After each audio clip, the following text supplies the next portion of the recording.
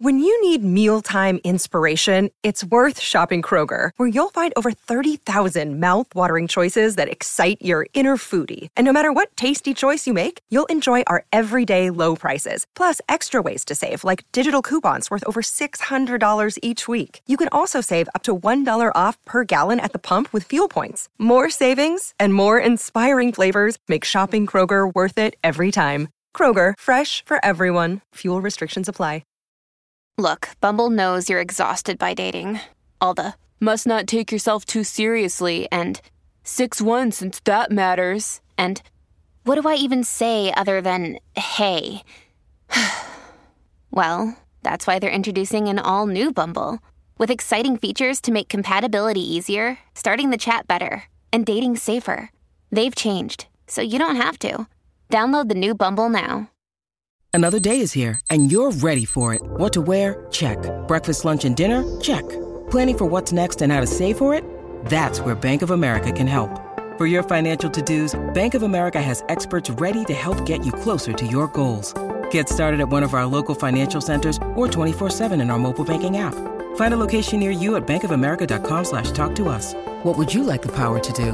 Mobile banking requires downloading the app and is only available for select devices. Message and data rates may apply. Bank of America N.A., member FDIC.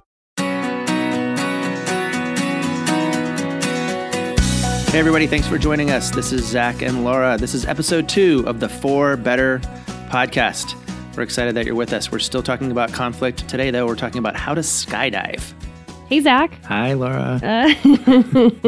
I have an important question for you today. You have an important question for me? Yeah. What is it? How do you like my shirt? It's better than yesterday's. Okay, good. Phew. Okay, so I have a question for you too. Okay. So for those of you who don't know, which is probably all of you, Zach has this amazing ability to have these ongoing challenges for himself and goals. And I don't know, usually you've got like 5 going at one time. Mm-hmm. What is your current top goal that's on your mind? Oh, that's a good question. I started off the year with a lot of them, but they've all kind of fallen by the wayside. I'm still chasing a new flossing streak. Okay, so he's been like seeing how many days in a row have you flossed? 183. 183 days in a row, yeah. Okay, so little fun fact. Are you ready? You don't know this about me. We have one toothbrush in our family. That is the grossest thing I've ever heard. Isn't that disgusting? But it's an electric toothbrush. Oh, man. Oh, that doesn't count because you changed the heads? No. Oh, man. Ever since my husband and I started dating and brushing in sin, apparently, we were using one toothbrush. And then when my son came along, it's just one toothbrush. That is the worst. I'm smiling with beautiful sparkling teeth. That your teeth have nice teeth. Thank you. Yeah. All right. Well, what are we talking about today? I want to talk about skydiving. Yeah, that has a lot. Okay. Well, let's talk about it then. I just want to remind you that this is a podcast for helping couples. I'm scratching my butt because I have like a what do you call it? Bug bite. I was just camping. All right. Cool. He's looking so we're at going to edit that in post? No. Okay. All right. Keep going. All right. Have you ever been skydiving? No, I attempted once. What do you mean? My husband. Usually when you attempt to skydive, it doesn't end very well. We paid and we were all set up to go skydiving and we didn't go. My husband had 2nd-degree burns on his legs, and we realized that the pressure of the air on his leg would actually really hurt with the 2nd-degree burns. Okay. So we decided not to go. So somehow in the story about skydiving became the second most interesting thing in the story. True. Okay. I'll catch up on that later. Uh-huh. All right. So I like to talk about skydiving with couples. Rebecca and I learned how to skydive a handful of years ago.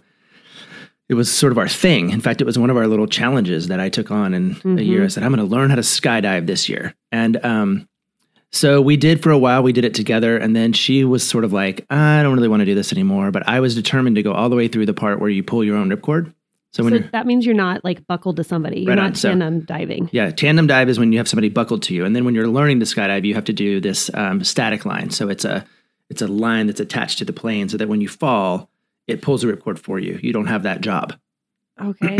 Until you learn some of the other skills, like how to land and how to flatten out and all that stuff.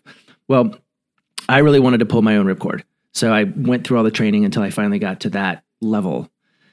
And it was amazing. Like it's one of the coolest things. They call it saving your own life. They're pulling the ripcord. Yeah. Oh, yeah. Wow. So but when I talk about it with couples, I think about this very specific place where we learned how to dive, which was dive with a V. Dive. Yeah, right. Okay. Yeah. Yeah. So there in the field where we landed, there was a giant X, and you're trying to land it as close as you could to this X, and it was surrounded by mostly pasture, and then there was a barn in the field.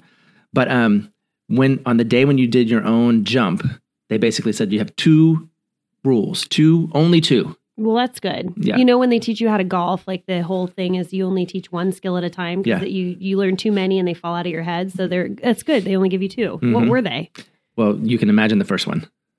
Pull your ripcord. Exactly. That's a good one. So when you're in the air and you're sort of overcome with gravity and you're like, and you're falling and it's loud and there is that pressure that you were describing, you can stop that by just pulling the cord and then letting your parachute unfold above you. And then it's really one of the coolest things. You're just looking around. It's so quiet. Wow. It is like so silent. Yeah. And then you can see for miles and miles and miles, like your perspective changes a ton. The second rule, can you guess? I mean, here's the thing. I can't imagine like after pulling a ripcord, what that one number 2 rule would be. The second rule is don't look at the barn. Remember I told you there's a barn in the field? Okay. Apparently, and unfortunately I avoided this mistake, but if you look at the barn, you're likely to hit it because your body moves and gravitates toward the thing that you're looking at. So it was like orient to the X in the field. Yes. So I love teaching that to couples. Yeah. I 100%. You're like, and that's what I tell them. That's the end of my story. Yeah. So when they're done, they're like, well, so we just learned how Zach learned how to skydive. Thank you so much for the afternoon. Right on. Yeah. So when I played a lot of sports growing up, and the whole idea was that any sport I was playing, whether it be basketball or volleyball or softball or I was throwing a ball or hitting a ball, you always finish at where you want, and you always look at where you want your ball to go. Mm-hmm. Mostly like with softball, right? So if you're throwing, you look at where you want it to go, and that's where it ends up. And same thing with like golf, and you finish at the hole, whatever it might be. So it makes perfect sense that you would avoid looking at the barn unless you really want to hit that barn. I saw somebody hit the barn once. No, it's not pretty. It's you're at that point you're going slow enough, but it is painful, traumatic. Yeah. Yeah. Anyway. Woof. Okay, are you going to draw like a correlation between why you're teaching couples? I'm so glad you asked. Thank you. Yeah. Yeah, totally. I think couples need to have 2 primary skills in the midst of conflict, especially conflict that gets escalated. So if you think about conflict as an escalation in the relationship, it's almost like that first feeling of jumping out of the plane where you're just really under the sway of gravity. It's loud. There's lots of pressure. You can't quite think clearly. Yeah. You're just sort of hurtling towards something violent. Okay. Not a lot of control at all. Yeah. Right? And this happens for couples, right? This is the kind of conflict that you just feel like, what happened? Like, how did we get here? Yeah. It feels dangerous. Yeah. The number one skill, the number one rule in that case is pull the ripcord. You got to find a way out of that loudness, out of that pressure. It might be time out. It might be just taking a break. It might be going to sleep. I had this which by the way is like a lot of people think you shouldn't sleep when you're in the midst of conflict. I'm like, go to bed. Go to bed. Just pull that freaking ripcord over your eyes and go sleepy time. Yeah. I had one couple, they were a big, they loved football, and their whole repair strategy, they also loved alcohol, and they were sort of this like hot, like they would just yell and scream, and they knew they had a problem, but they did love the Seahawks here in town. And they went out one weekend and they bought themselves a bunch of crafts, and they created for themselves little yellow penalty flags that they had all over their house. What? So when they would get into these arguments, the ones that they knew were going to end badly, either one of them at any time could just throw a flag, and that was their way out. That was their ripcord. Wow. And I think couples that can find something, especially something that's unique to them, and honor that, that is that's rule number 1 when you're really grappling with significant conflict. Is pulling that ripcord. Yeah. Finding some way to just like stop. Some way to the gravity. quiet. Okay. Get some way to the quiet. To quiet and to perspective and to just calm down, right? Yep. That's the part where you're just gliding down on the, under the parachute and you're looking around. You have time to sort of see where you are. You have more perspective, right? Right on. Yeah. And the second one is this whole notion of don't look at the barn is once you've achieved that quiet, start to focus on the things that are positive and that are healthy and that are helpful in your relationship or in the midst of it, because that otherwise, if you just focus on the negative thing, you're going to hit it. You're going to hit it, and it's going to still be the issue. So, I think don't look at the barn. Look at the thing that you both want, which is the big X. Yeah, the landing X, and I'll call that repair. Yeah. I love that. It is so hard though, because you notice like oftentimes couples will start off and they'll have a conflict. It's one thing, right? And when you start to spiral and you're feeling that weight, that gravity, and you're just like so immersed in it, it's so easy to start pulling on. And then you did this, and then you did this, and you're just pulling everything out. I think that, you call that kitchen sinking or something, but it's more like focus on the positive. Focus on what is it that you really do love and appreciate about your partner and having a little bit of grace. I love that. So let's just review. The first one was pulling the ripcord. Yep. Finding a way out of the sort of the churn of the moment and just getting to the place of quiet reflection. Yeah. And then the second one. When you're reflecting, reflect on the things, reflect on where you want to go. Okay. Not on the thing that you want to avoid. Boom. Reflect on where you want to go. Yeah. Okay. Yeah. Cool. Well, that's the walk away. Those are the two things that you want folks to take away from this with conflict. Yeah. Yeah. I love it. And also the skydiving. Yeah, and skydiving. It's totally a worthwhile thing to learn how to do for sure. Skydiving? I think so.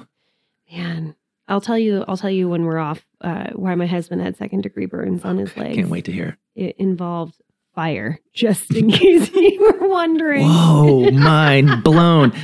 I like to watch or listen to Star Talk Radio with Neil deGrasse Tyson. He's really fun. He always says the same thing at the end. He says, just remember, keep looking up. We need one of those too. A punchline? Yeah.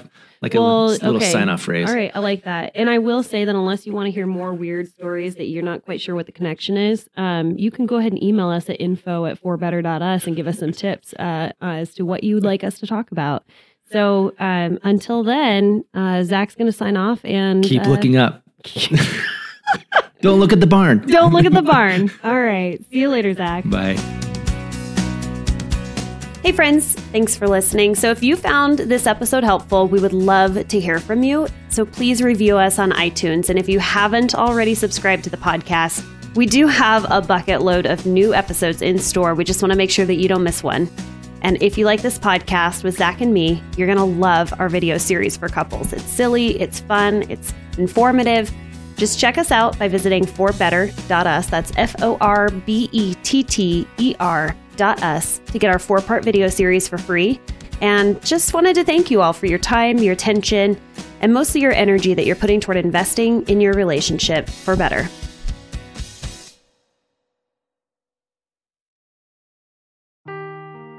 Seeking the truth never gets old. Introducing June's Journey, the free-to-play mobile game that will immerse you in a thrilling murder mystery. Join June Parker as she uncovers hidden objects and clues to solve her sister's death in a beautifully illustrated world set in the Roaring 20s. With new chapters added every week, the excitement never ends.